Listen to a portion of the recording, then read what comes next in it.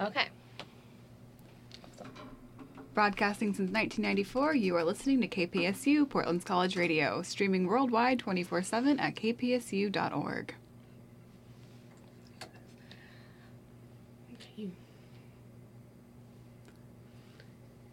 You can begin. Am I introducing? Thank you for joining us. This is Beyond Footnotes. I'm Emily Nelson, and today I will be interviewing your hosts, Lily and Maddie. Hi, we're switching things up today. Lily and I both graduated, so we have our new wonderful, intrepid host. Yeah. So turning the tables on us. Now we're in the hot seat. Yeah. So, yeah. But yeah, we have another new host as well, Patricia, and we'll probably maybe have a third one too in the fall. So if you're interested, just tell us at beyondfootnotes@gmail.com. So. Yep. So you both recently graduated from PSU with honors degrees in history. Maddie, let's start with you. How did you choose your history degree? I have always loved history. And I think for a long time I didn't realize that it could be a career. And I actually started college. Actually, I'll go back to high school. I had some really wonderful history teachers in high school, and I participated in various events like a National Geographic Bee and the Young Historians program and other things. But I always figured, what can you do with history? So when I first went to college, I went to school in Maryland, and I actually was doing sociology with plans to do social work. And then for other reasons, I transferred back to PSU, and I decided, all right, this is already like a transitional phase or whatever, as cliche as that is, so I may as well just start taking history classes because I love it, and why not? And then, I met more wonderful professors and saw that, wow, this is really something that you can make happen, so I just stuck with it. Lily? Yeah. So I guess I would go back to high school. I'd always liked history. I liked the American Girl books. And so Samantha, I have her too. She was great. But, and I really liked Kaya and, but I had the American Girl books but I think I never really thought much about history either as like career-wise. I was more into writing. I wanted to be like a really protege, published young writer because that's what every 10-year-old wants to do. So, but when I was like 15, I competed in National History Day, and I was homeschooled, so I just heard about it from a friend, and I competed in it. And it was a project on the Bonneville Dam called A Change for Better or for Worse. And through that, I really got into more of actually studying history. And then I went to Clark College, and I took a lot of history classes, but I was also really involved in writing, so I went kind of back and forth. Eventually, I decided I liked writing and English more for fun than as a career, so I decided on history, and I kind of knew it was going to be weird career-wise. It was not going to be, like, making a lot of money, maybe, but I still wanted to do it, so, yeah. Maddie, what was your focus? So my focus is in environmental history, mainly. There's a lot of overlap between some economic history and progressive era politics.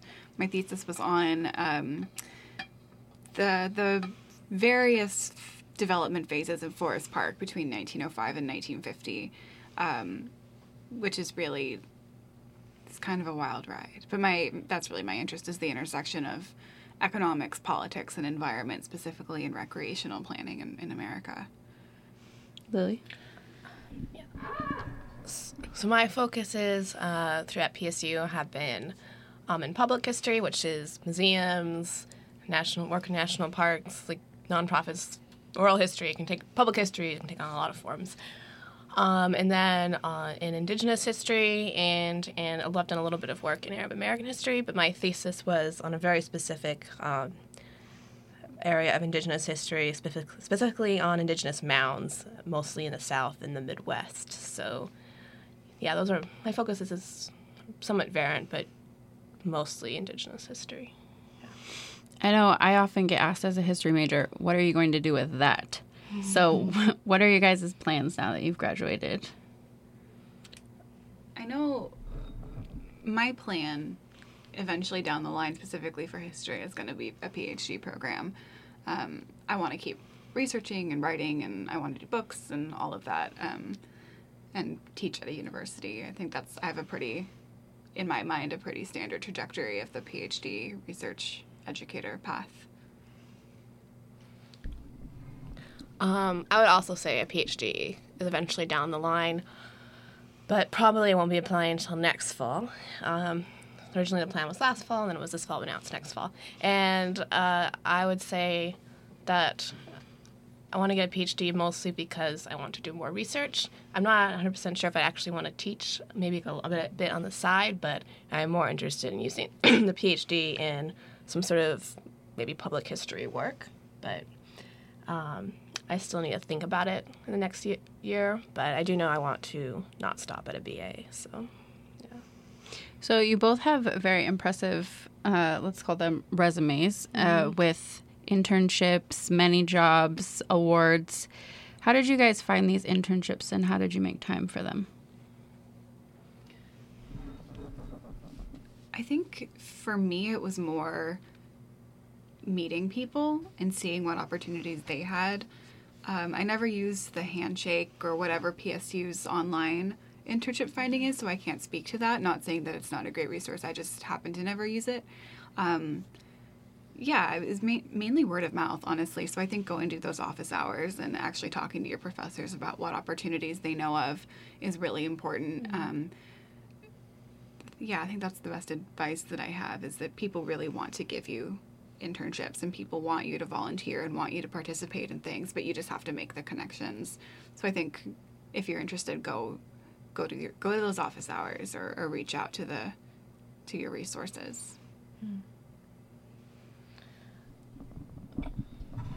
So my first internship, which led to my now job at the Confluence Project, that was I got through being in a class, an oral history class with Katie Barber, and we were working with Confluence, and they advertised for an intern. I actually didn't get the paid internship, but I got an internship anyway, and it led to a paid internship and a job. So it worked out. But through that's kind of an example of a lot of internships don't necessarily come through Handshake. I mean, they may, but they can come through classes or your professors, or like my second internship at the Friends of Fort Vancouver. It was with a woman who had worked at Confluence. So she just offered to me because she knew me. So I think making those connections, and also I think a lot of students don't get internships because they have this idea that internships are always unpaid. And while I did work an unpaid internship for about a couple months before it was paid, most internships have been paid, and I would say don't give up on internships. Try to find one that pays. Talk to your professors. They can help you find one that pays, because it's true, a lot of us don't have time for an unpaid internship because we work, but we need money. So don't give up because of that, basically. Yeah. So I know, Lily, you were president of Phi Alpha Theta, and you guys organized a lot of outside of school field trips. Most recently, I think the Angel Abbey field trip. How do you come up with ideas for those? So there's a lot of brainstorming. We have a team of at least 3. It's mostly been 3 in these past years. I've been president for 2 years, and I've had the same vice president, which has been nice. But yeah, so the first year we kind of came up with a formula we came up with this panel discussion where we had panels on relevant events and tying them to history. So we had one in 2016 to 17 school year on protest rights and social movements, which of course was very relevant. There's a lot of protests going on in Portland at the time. And then this last winter we had one on immigration, refuge, and sanctuary. And there are interdisciplinary panels of history professors and also maybe people from sociology or administration or like indigenous studies, depending on the topic. And so that formula, after we came up with it the first year, was nice because the second year we could just take it out and use it. And then for field trips, I think we generally think of places we would like to go because we figured other people would want to go, and like Mount Angel Abbey, Fort Vancouver. We had the PSU archives and ones that was easy to get to, and then we usually try to make sure we always have made sure the field trips are free for students. So either Phi Alpha Theta pays admission fees or they're donated. So yeah, a lot of brainstorming. We have 3 of us and our advisor and usually a couple other people. We just throw out ideas. And then organizing, I just keep track. of everything and works out somehow. I'm always kind of worried it won't, but it does. So yeah. Maddie, I know you do these great archival mini projects. I read one about the Ondine telescope. Can you tell us a little bit about that? Because I don't know that everyone knows we had a telescope. Yeah, so a little context there. I work for the Capital Projects and Construction Department, which is the body here at PSU that builds all the buildings and maintains all the buildings, more or less, along with a couple other departments. And so I work in the archive down there. I'm a technical writer and I'm an assistant archivist. And most of my job is doing records management. As a public institution, we have to have records easy to find and accessible. So I do a lot of, essentially it's like digital librarianship. So I come across a lot of cool history, fun facts and stories that I don't necessarily get to share in the same way that somebody at maybe Oregon Historical Society or a public history person would get to do, because my job is to organize the records. It's not necessarily to interpret, with the exception of the archival image emails that you mentioned. So basically we have so many fun stories, and I work in a department that is not a history related whatsoever. So I figured it would be really fun to start sending out little emails showing some scans or images of fun tidbits of Portland State history, and there are some weird ones, like the telescope. So in the late 90s, PSU's chemistry and physics departments were looking to improve the astronomy sub-program. I don't know if it was a major or minor or what, but they wanted to have a telescope housed in a fiberglass dome placed on top of the roof of the Ondine Residence Hall. And it was this huge back and forth about who was going to pay for it, whether or not a telescope could actually be on the roof of a building downtown, which it turns out that it really couldn't because of the vibrations. Seismically, tall buildings have to move a little bit, which means that they're not the right place to put a telescope. And so all of the equipment was actually ordered. So it all came in, but they couldn't put it on the roof of the Ondine building. So instead, they put it in the basement of Science Building 1, the full assembled dome, which could fit 2 people in it. It was a big, huge thing. And there are some really great pictures of researchers in the dome looking out, but they're in a basement classroom. So it's really hilarious and just ridiculous. And so eventually the dome was sent down to the Pine Mountain Observatory, and we're pretty sure that it ended up at the scrapyard and was sold for parts. But it's stories like that of, Portland State, like any institution, has an idea of what it wants to be, what it could be, what it should be, but then, financially, what is actually feasible is usually the wrench that gets thrown into those plans. And that's the moral of pretty much every single one of those stories that I come across, is like, this was maybe a great idea, but someone has to pay for it. Let's get into your theses a little bit, just because you spent so much time on them. How long did they take you, first of all? Mine started as a seminar paper for a course I took with Catherine McNur on urban environmental history. So I actually ended up working on it for about 2 years, which is like a year and a half longer than most people do. So it started really looking into the Lewis and Clark Exposition in 1905, which was a World's Fair that was held in Portland. And I was really curious about what that event contributed to the later development of Portland, because Portland experienced a pretty massive economic and population boom in the decade following. And through that, I found this really amazingly bizarre story about this man named Lafayette Pence, who was a developer from Colorado, who, through some loophole, gained the water rights to Balch Creek, which is the creek that runs through Forest Park, in the Maclay Park section. At the time, it was just called Maclay Park, and it was expanded later on.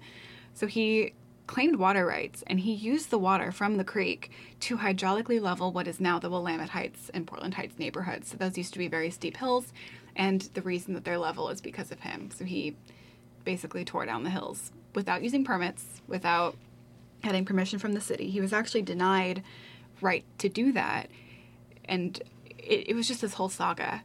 And it was just so fascinating to hear the story about how Portland, which was very much on this precipice of whether it was going to be the Wild West, like it was the 50 years prior, or if it was going to be a major metropolitan law and orders type city, which it more or less eventually became going into the Progressive era.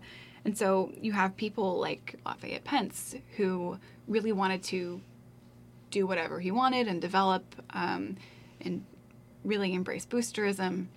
And then you had people like Mayor Harry Lane, who was like, no, you have to do this by the books. There's this back and forth for about 50 years about who had the right to use certain spaces and what those spaces would end up being. So eventually that area became Forest Park, which is obviously a very highly celebrated natural urban space, but it's also a highly managed space. And all of those trails and all of the structures within them were very, very clearly and... oh, the word is escaping me, but they're there and they look the way they do for a reason. And so I was really interested in that moment of, we want the vision of wilderness without the chaos of wilderness. So that's sort of the more esoteric summary of my thesis. Thank you, Maddie. Lily? Yeah, so mine started in spring 2016, and I got it onto PDX Scholar last September or October. And so with honors thesis is in the history department, you take a 4-quarter sequence, basically, or 4-credit set of sequence, and you do one that's in the spring, usually before your senior year. You're basically reading, getting ideas, figuring out what it's going to be, and then you write it. So mine started looking more I was really interested in Cahokia, which is this site in Ohio of Native American mounds, and there's about 80 mounds at the site, and there used to be 120 before they were like plowed or destroyed or through other means, and it's a world UNESCO heritage site now and everything, so it's protected now. But I was really interested in it because I remember I read an article about it when I was 16, and I was like, why don't I know about this already? Because these mounds are 100 feet tall, we know about pyramids, why don't we know about this? So I'd always been interested in learning more about it. And basically my thesis evolved a lot, but it ended up looking at what people were how scholars in the 17th or earliest 20th century were looking at the mounds and how they were thinking people built them. So basically from roughly the 17th to the early 20th century, the prevalent scholarly and public conclusion was that Native Americans were incapable of building the mounds, and so they said, Welsh settlers built them, the lost tribes of Israel built them, Hindus built them, or Atlanteans. Of course, The city of Atlantis is in Iowa. Of course, And then but the most prominent theory was that a mysterious and lost white race had built the mounds, and then it had hence been exterminated by the, quote, modern Indian. So through these theories surrounding the mounds, 3 points really emerged. 1, that these alternate theories gave an insight into racial ideas at the time. 2, that the theory that Native Americans had not built the mounds gave justification for Indian removal. And 3, the misconception of the mounds contributed to the physical decay of the mounds. And it was really very fascinating and horrible how these ideas about the mounds really played into the larger Manifest Destiny narrative of the time. And President Jackson even used the fact that the idea that a white race had been exterminated is justification for his Indian Removal Act. So it all sort of ties together. But really, the thesis really evolved. So that is basically the little summary of mine. And I know we were talking about it earlier. You said there are no 100-foot mounds in the Pacific Northwest. What do we have? So in the Pacific Northwest, in terms of ancient spaces for indigenous people, the one that I would definitely point you to is Celilo Falls, which is not able to be seen anymore. And it is just not that far from Portland, about 2 hours near the Dalles, and it was waterfall in the middle of the Columbia River before it was dammed. And for tens of thousands of years, Native people have been coming there to fish and to trade, and it was also very sacred in terms of religion as well. And in 1957, it was flooded by the Dalles Dam, so the falls are still there. They're just underwater. And, of course, the river is like a pool now. It's very calm. There's no rapids. There's no falls, but they are there. And hopefully they'll come back someday, and we can see them again. But that would be the spot that I would point people to. Yeah. Great. Thank you, guys. And if you guys are interested in reading either of their theses, they're on the PSU PDX Scholar website. You can go ahead and take a look. They're really interesting. So I know that I not only scholarly study history, but also in my spare time, I like to study history. Do you guys have any favorite historical sites that you've been to that you could tell us about? So when I was in Scotland last year, when I never traveled abroad, I haven't even traveled hardly out of Oregon and Washington. So that was a pretty amazing experience because everywhere you look in Scotland, I'm not kidding, there's a castle almost in every town. It might not be a very big castle, but it's a castle. And so I went there and I went through to a lot of different castles, Stirling Castle, Eilean Donan Castle, and Edinburgh Castle, which was totally, you could hardly move in Edinburgh Castle. There's so many tourists. But my favorite place was this little castle, almost more like a turret, but it was in Aberfeldy, and it was 1250 when it was built, supposedly.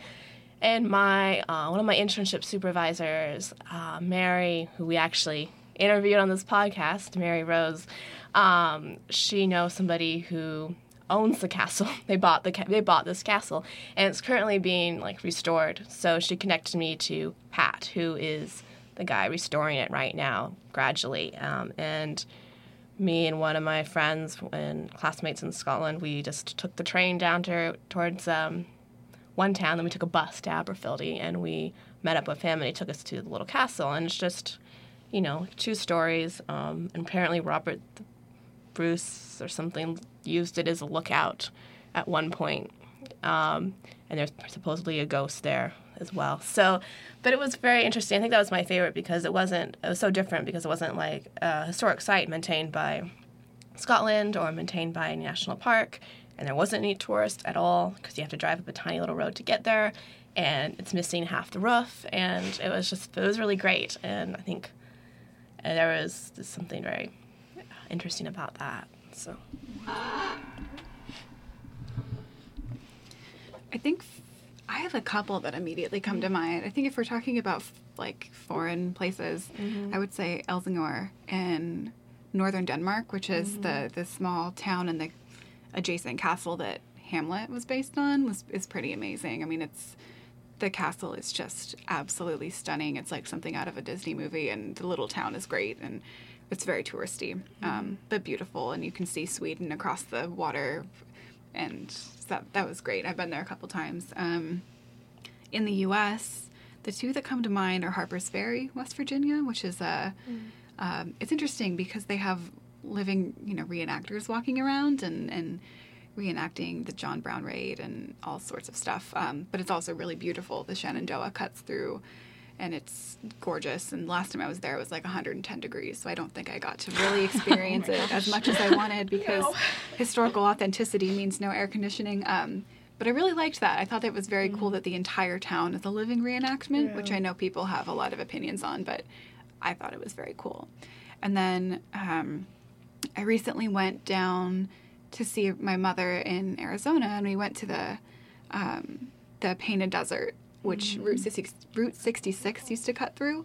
I mean, the remnants of it still does, but they have some really interesting layers of history. So they have a site from the 14th century that you can go see, and there's glyphs and all sorts of stuff in a pit that was used for cooking, and so you have this, I don't know if you could really call it ancient history, but, a couple centuries old, and then you have that area was obviously Route 66, and it was really popular. And then there's also, all of the tourist and capitalist implications of Route 66, and then the national parks presence more recently, and then also it borders Navajo land. So it had some layers that I thought were really, really interesting. So I think that those are the ones that really come to mind. And I would just to add to, like, locally, Fort Vancouver, like when you're talking about layers, and maybe think of it because there's Indigenous history there, there's the Hudson's Bay Company history, and then later there's the American Army history. And, there's some room perhaps for improvement, but for a site like that, they do a pretty good job telling the different layers. And there's like an OPB documentary on it if you want to watch it. But that's another one that I think locally you can just go over and see instead of the little tiny castle in Scotland. Yeah. I've been really impressed at Astoria lately. I think that their tourist economy has really facilitated some new interpretive sites. So if you get a chance to go to the Canning Museum there, it's actually really interesting. A history of coastal Oregon's economic and industrial history is really interesting. And it's like on this little wharf, so you have to drive over this bridge, and there's like a brewery and stuff next door, so you can get your history and your beer in one. I know you guys were involved in a lot of projects here at school. Do you guys have any most memorable or any that you'll always remember?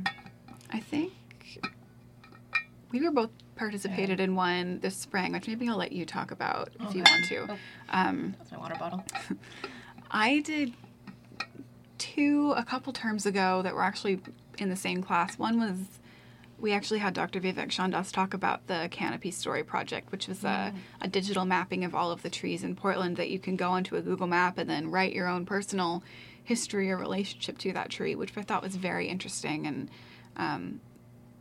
I think I'll forever think that that's super cool. And then that same class, I did a geocache where we, if you don't know, geocaching is basically it's like a grown-up treasure hunt, basically. So you use an app to find little, we used waterproof match cases, next to trees of some historical significance with the history of the tree written on waterproof paper inside of the box. So we did those, and that was interesting. It's an interesting little subculture. So it was like we get some tree history, and we get a little glimpse into the Pacific Northwest geocache world. So that was interesting. Yeah, I admitted to Maddie and Emily before this that when I was 14, I made my parents go to a geocaching convention in Seattle. So, yeah, it's what it's can it I was say? fun. Just because It was it's not my fun. subculture doesn't mean it's not a good subculture. It was fun.